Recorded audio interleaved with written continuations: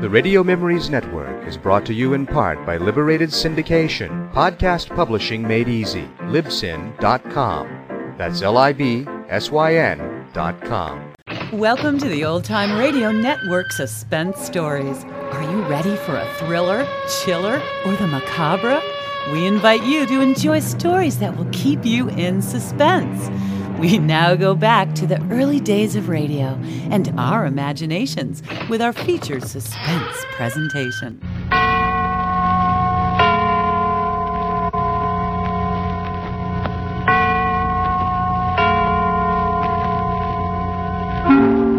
Suspense.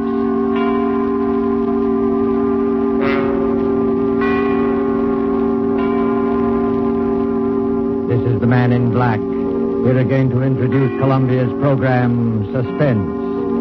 In our starring Hollywood cast tonight are Mr. John Sutton, who appears as a young English doctor, Jim Norwood, who knew a great deal more than he admitted concerning the strange events which we are about to relate, and Mr. George Zuko, who plays the village curate, the Reverend Arthur Morley.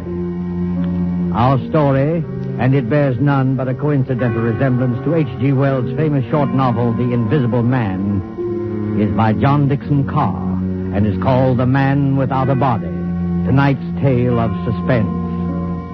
If you have been with us on these Tuesday nights, you will know that suspense is compounded of mystery and suspicion and dangerous adventure. In this series are tales calculated to intrigue you, to stir your nerves, to offer you a precarious situation and then withhold the solution until the last possible moment.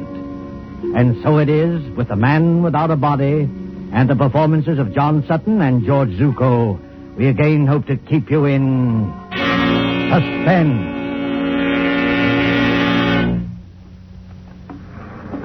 A lonely beach of low white sand hills edged by the surf of the North Sea. And back from the beach, drowsing as it has drowsed for 10 centuries, lies the village of Aldbridge in Suffolk. There is the seawall, now defaced by air raid shelters, and there are the rolling grain fields, the thatched white cottages, the spire of St. Luke's Church above the oak trees, ancient and bell-haunted, lost among hedgerows. This village could never cause consternation in London newspaper offices. And yet, on that warm night nearly 4 years ago, this time it's really happened. A man without a body, completely invisible. Copy, boy. Copy, boy. Look at this dispatch.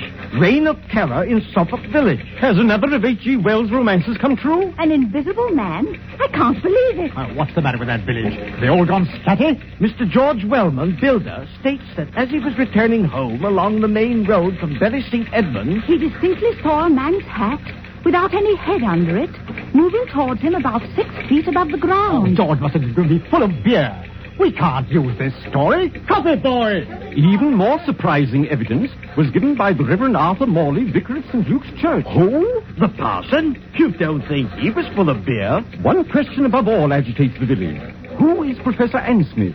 Who is this elderly American, said to be an inventor, who has settled at Aldbridge and leased a part of the house belonging to the local doctor? Out of some terrifying workshop, to strike like a maniac where least expected, has there at last emerged a real invisible man? The Church of St. Luke, Aldbridge, on that same Sunday evening. The evening service is over now, though an echo of bells still lingers. In the vestry at the rear of the church, where white surplices hang like ghosts, the Reverend Arthur Morley sits with his daughter Janice. It is a stone room of painted windows, now many-colored in the sunset. And here, as the drowsy summer light turns to dusk. Janice, I don't believe it. I know, Father. I saw it with my own eyes, yet I don't believe it. You don't think we were dreaming, do you? No, Father. We weren't dreaming. If this goes on, the whole village will be in a frenzy. But what can I do? We could go to Professor Ansmith and ask him straight out. Ask him whether he's responsible for these... Yes. I wonder, Janice. The man isn't hurting anybody, you know. You couldn't ask for a quieter person or a better neighbor. And yet... What's that? Father, you are upset. It's only Mr. Emmett coming down from the belfry. Emmett? Oh, yes, of course. Is that you, Mr. Emmett? It's me, all right, sir. And very much in the flesh. Did you think I was the invisible man? Mr. Emmett, I forbid you to mention that subject. Very good, sir. But there's others, begging your pardon, that do mention it. Oh, yes, forgive me. I spoke too sharply. Oh, that's all right, sir. No harm done, no bones broken. Mind you not that I hold with this talk about invisible men. It ain't natural, I say. It ain't hardly Christian. I'm a greengrocer by trade, and I believe in what I can weigh and feel and... What's the matter, Mr. Emmett? Is anything wrong? Excuse me, sir. And you too, miss.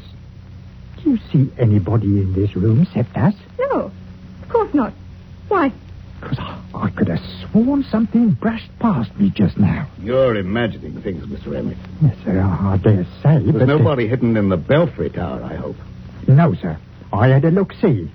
And what's more, there's not going to be anybody up there once I've locked the door. Now, let the blighter try and get in. Oh, please, Mr. Emmett. And you too, Father.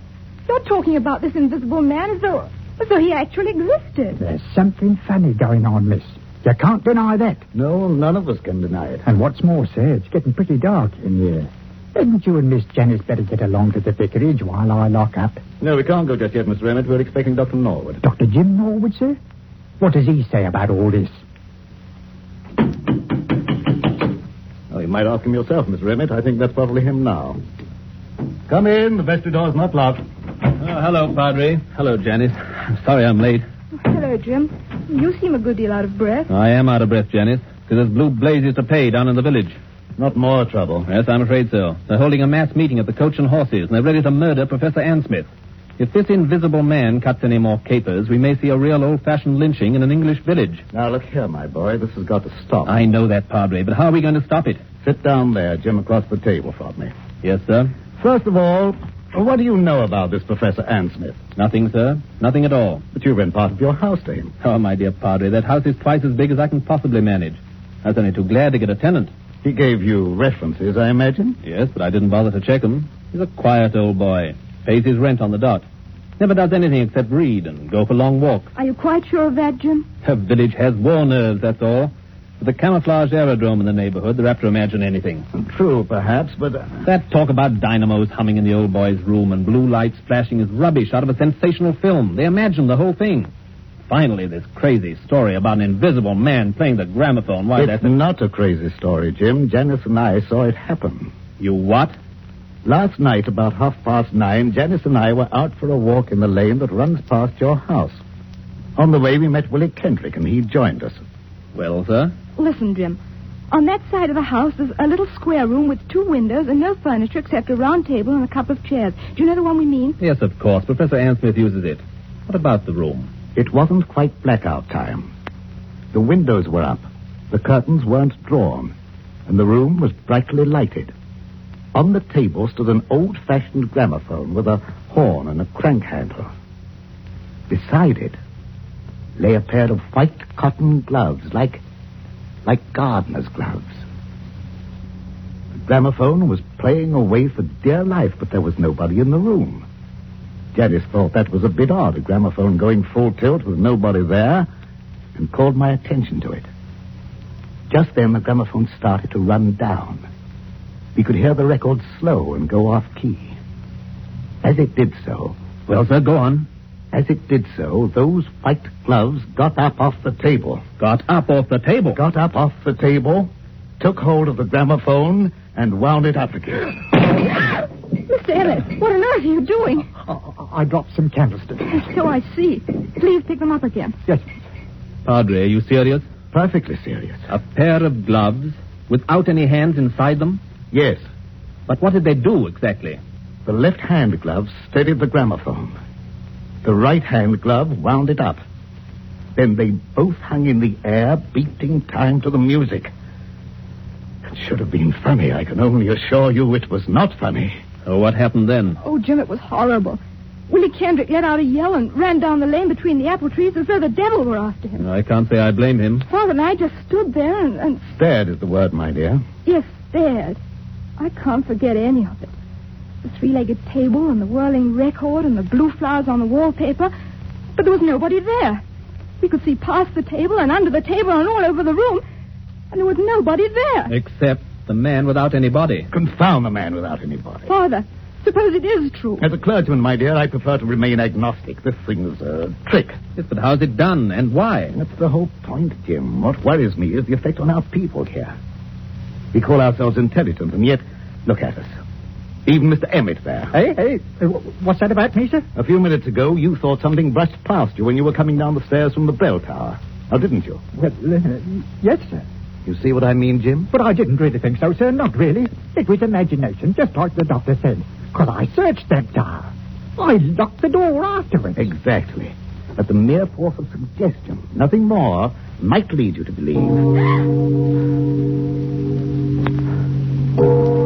That's not suggestion, Father.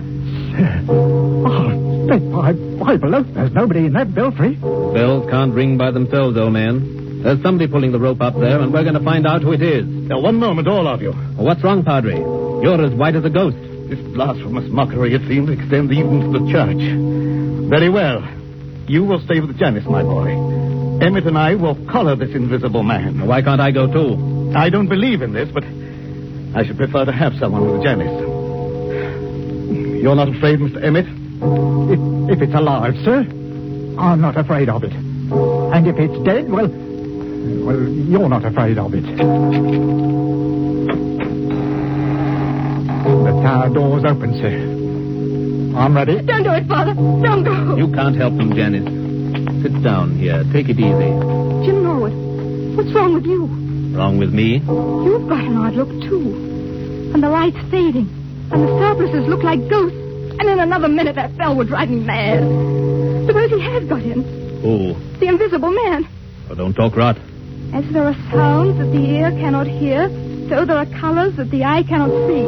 I read that somewhere. He hasn't hurt anybody yet. But suppose he turns nasty and does hurt somebody. He can't hurt anybody. How do you know? Janice, listen to me. Take my hand. Oh, but Jim... I want to tell you a few things you won't understand. I don't ask you to understand. I just ask you to remember. Well, what is it? The first is a question. If you were a government official and wanted to find an expert on camouflage, where would you go? An expert on camouflage? Yes. And the second point is this. I studied medicine in Germany. I know that, but that's One night on a bet, I hid backstage at the Winter Garden Theater in Berlin. I saw the whole show from backstage, and I learned a great deal. Jim Norwood, what on earth are you talking George about? Wellman and I have talked the whole thing over. In a way, Janice, there is an invisible man. I can tell you who he is and how he works. But there's no danger, do you understand? There's no danger at all. Jim, what was that? I don't know. You do know. I can see it in your face. You do know. I think somebody's fallen Fallen? from the top of the belfry. Oh, Father! Stay here, Janice. You can't do any good. Let go of my arm. I'm going up there. No, you're not. I didn't think what the danger might be. Besides, there's somebody coming down the stairs now. Stay just where you are and don't move until... Oh, Father. Father, are you all right? Steady, sir. Take it easy now. I'm perfectly all right, yes. But you'd better go into the churchyard and see to Emmett. He fell? No, Janice, he did not fall. He was thrown. Oh. Thrown? By whom? There's no time to argue now. You're a doctor. Go out and see to him. Well, is he in... I don't know. Go. Yes, sir. For I will work a deed in your days which ye will not believe, though it be told you. Janice, this is incredible. Why? You heard the bell ring. I saw it ring. Without anybody there? I was as close to that bell as I am to you now. No hand held the rope. There were no strings or wires or any tricks to make it move. Yet it clanged back and forth alone in the tower. And I thought I heard someone laugh. Laugh? Oh, don't take that too seriously. We were both overwrought, and the noise of the bell was deafening. What about Mr. Emmett? Emmett yelled some words I couldn't hear and lunged for the bell. Then something caught him. Something caught him and gave him a sledgehammer blow in the back. That belfry's nothing but open arches. You heard him scream. I saw his face just before he went over. Lock the door to the tower, Father. Lock it. I can't lock it. Emmett has the key. But why should I lock it? Because he's still in there. He? He hadn't done any harm before, but he's done harm now. There's no telling what might happen if he gets loose. You mean? I mean Professor Ann Smith's protege, whoever he is. The man without a body.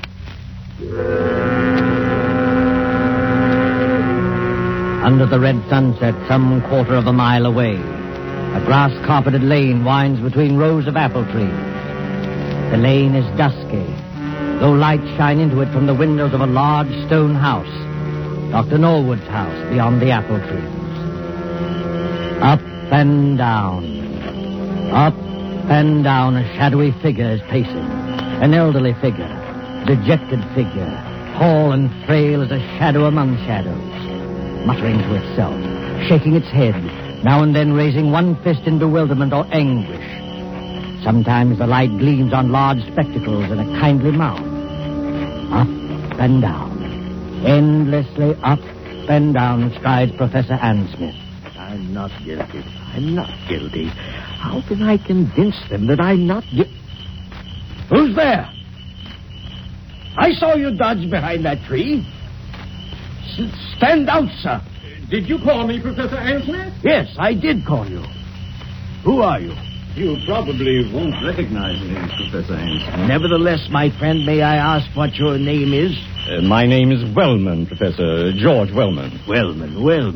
I've heard that name. Maybe you have. I'm a builder by trade, and a great friend of Dr. Norwood. Wait one moment.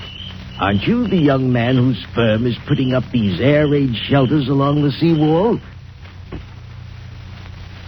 And making such an unholy din with your riveting machines? That's me. And come to think of it, aren't you the one who first started this alarm about an invisible man? Yes, because I met him. You did not meet him, sir. This whole thesis is scientific nonsense, and I won't have it. You won't have what? I'm an old man, Mr. Wellman. I never did anybody the least harm. As God is my judge, I know nothing whatever about this... What's that? It looks like the vicar's car, Professor. You'd better stand back. This is a pretty narrow lane. Ansmith! Professor Ansmith! Yes, Mr. Morley, I hear you. We thought you'd better drive over here straight away. I think you've met my daughter. And, of course, you know Dr. Norwood. Yes, but there's no time for any social formalities. Get into your house, Professor Ansmith. Get in quickly and close the shutters. But why should I do that? Because there's a mob coming, sir, and we can't stop them. Hurry, do hurry. A mob coming here? Why? Haven't you heard the news? I've heard nothing, my friend. The only person I've seen has been that young man there who chews a toothpick and hides behind the trees. George Wellman? What on earth are you doing here? Watching, Janice. Watching and waiting, just as usual. Listen to me, Professor Ansmith.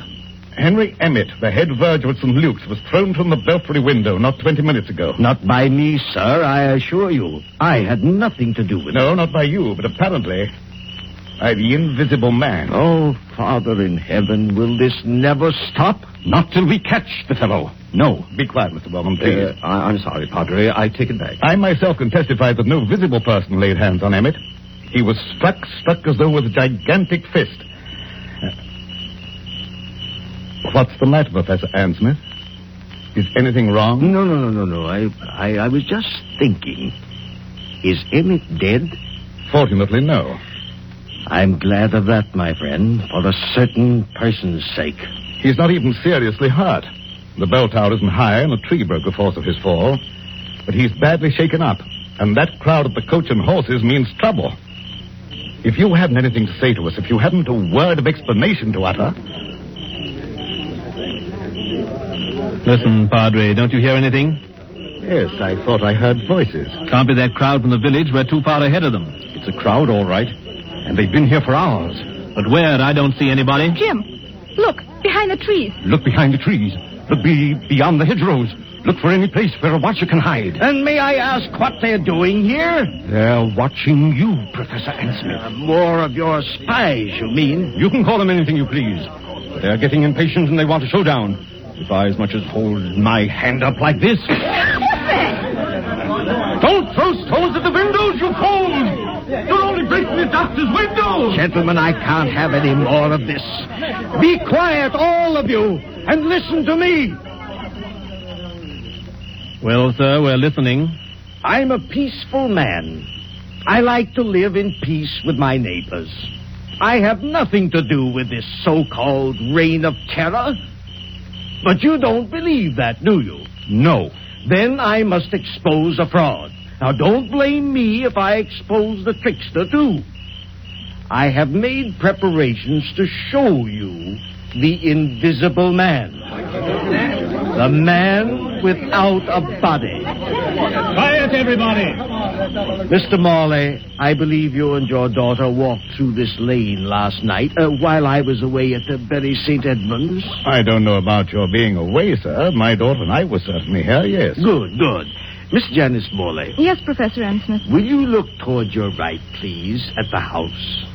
What do you see? It's the same room. What room? The room with the little round table and the gramophone. It's a three-legged table, you notice. Yes, of course. But there's nobody in the room. No, nobody at all. Are conditions exactly as they were last night? Yes. Except there aren't any gloves on the table. No, but the Invisible Man is there. Oh. A living presence, ready to act and breathe and even kill. With your permission, I shall now address him. Hello in there. Hello in there. Hello in there. If anybody answers him, Father, I'm going to scream. Quiet, Janice, quiet. Father, look. The gloves are appearing on the table. I call out to him and I speak as follows. Hold the phonograph with your left glove. That's it. Turn the handle with your right. One turn, 2, 3, 4. That's enough. Touch the spring with your left hand. Push the record. Lower the needle with your right and...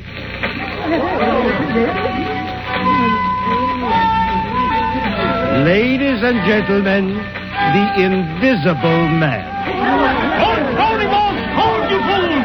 Don't you see? On the contrary, let them throw all they like. Aim at the table, my friends. Aim at the table. Why at the table? Because then they'll see the trick. I don't follow you. What trick? The trick of the looking glasses. There. You see now, my friend? I think I do. The legs of the table form a triangle with its point toward you. Panels of looking glass are fitted in the two sides facing you. What do you know about that? You think you can see under the table, but what you actually see are the side walls of the room reflected in those two mirrors. Oh, wait a minute. You mean... I mean that my old servant, hidden behind the mirrors, has just been working the gloves to a panel in the tabletop. It's a very old trick, first shown by Colonel Stadair at the London Polytechnic. And that's what happened last night? Yes. And you had nothing to do with it? Nothing whatever, nor had my servant. Then who did do it and why? What is the explanation of all this? Well, I can't tell you why. That's what beats me. But I can tell you everything else. This Invisible Man who's been scaring us all silly? My dear young lady, there's no Invisible Man. There never has been. I might believe that, Professor Ansmith, if I hadn't seen a church bell ringing where there was no hand to ring it. And poor old Emmett flung out of the tower as though a giant hand had got hold of him. You're not saying that was done with the looking glasses? No, my friend, not at all. That was really clever. Strings? Wires? Ropes? No, they weren't necessary. But the thing's impossible. Oh, no. The same principle was used by my old friend J.N. Maskelyne to make mechanical figures work. Psycho played whist, and Zoe drew pictures. I myself... Go on, sir. You yourself. What are you going to say? The secret I was about to say remains unknown even today. You were right, in a way, when you tell us that Emmett acted as though a giant had got hold of him. A giant had got hold of him. At least, a gigantic force. Oh, before we all go completely mad, would you mind telling us what this gigantic force was? Not at all. It was compressed air. Compressed air? But don't you see it even yet, any of you? No. A compressed air pipe with 1,000 pounds pressure behind it was run up into the tower facing the bell. It could be operated from the ground outside. The pressure was turned on and off in bursts. It made that heavy bell swing like a toy. Emmett, don't you remember? Emmett rushed forwards towards the bell. And the air pressure? The air pressure struck him like a sledgehammer and flung him headlong out of the tower. There's your miracle, gentlemen. That's all there was to it. Sir, I can't doubt what you say. It's too circumstantial and too right. But what, my friend? The compressed air tanks. The mechanical apparatus to work this trick. Well, what about it? Well, where did it come from? Such things don't grow on bushes. No, but they do grow on riveting machines. Riveting machines? Yes, such as the riveting machine they're using on the air raid shelters along the seawall. Would you care to tell us, Dr. James Norwood, why you and your friend Wellman have been playing all these tricks?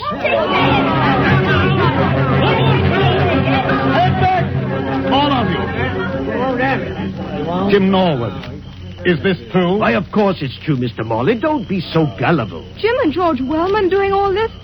I don't believe it. Take a look at their faces, young lady. Did you ever see a guiltier-looking pair? So we look guilty, do we? Frankly, you do. We played the whole game and convinced the village there was an invisible man. Is that it? Yes. You worked the glove trick in your own house. And Wellman worked the air trick with his own equipment. Everything else was nothing but a pack of lies and a lot of atmosphere. Playing conjurers and making a blasted hash of it. Is that all, Professor Ann Smith? Well, remember, you brought this on yourselves. I didn't want to expose you. No, Professor. I bet you didn't. Easy, George. Take it easy. Jim, this is true. Before you start pitching into me, Janice, let me have my word first. You remember what I said to you at the church tonight? At the church? Yes, I asked you to remember something, even if you didn't understand it. All right. Can you remember what it was? Oh, Jim, please. You're only trying to evade this. Oh, I'm so confused now, I don't remember anything. All I can think of is this horrible business and what's behind it. Father can't believe his ears, and I'm not much better. We've practically idolized you. All we want you to do is answer a straight question. Jim, are these accusations true? Yes, they are true. Doubtless he had a good reason, Janice. Doubtless he had a good reason. Yes, we had a good reason. The very best reason in the world. You had a good reason for scaring people half to death and trying to kill poor old Henry Emmett? We didn't mean any harm against Emmett. That was an accident. But you dare to defend yourself now? Yes, just that. Before we go home, Father, shall we apologize to Professor Ann Smith? I hope he'll try to think better of English hospitality. Good, Janice, good. I hope he will, too. You hope he will. Listen, Janice, before you act on any belief, you have to be absolutely sure in your own mind. George and I had to prove something, and now I'm glad to say we have proved it. Oh, I can't stand this any longer. If you have anything to say, go on and say it straight out. What was it you had to prove? We had to prove to our own satisfaction that this pretended American who calls himself Professor Ann Smith... Pretended American? Who calls himself Professor Ann Smith? We had to prove that this pretended American was no other than Karl Heinrich von Keist, the celebrated stage magician from the Winter Garden Theater in Berlin. What? Whose real job is to find the camouflage aerodrome near Bury St. Edmunds. No. He explained his own tricks very nicely, George. We'll swear out a warrant in the morning.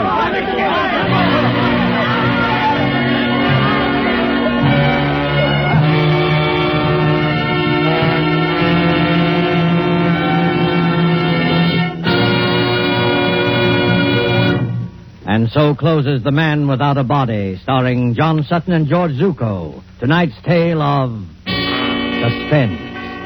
This is your narrator, the Man in Black, who conveys to you Columbia's invitation to spend this half hour in suspense with us again next Tuesday, when the distinguished actress, Miss Agnes Moorehead, will be heard in one of her many brilliant characterizations. Starring with Miss Moorehead will be Miss Ellen Drew, who as Carol Linden tells the amazing story of Uncle Henry's Rosebush. The producer of these broadcasts is William Spear, with Ted Bliss, the director, Bernard Herrmann and Lucian Mahowit, conductor and composer, and John Dixon Carr, the author, collaborated on tonight's Suspense. This is the Columbia Broadcasting System.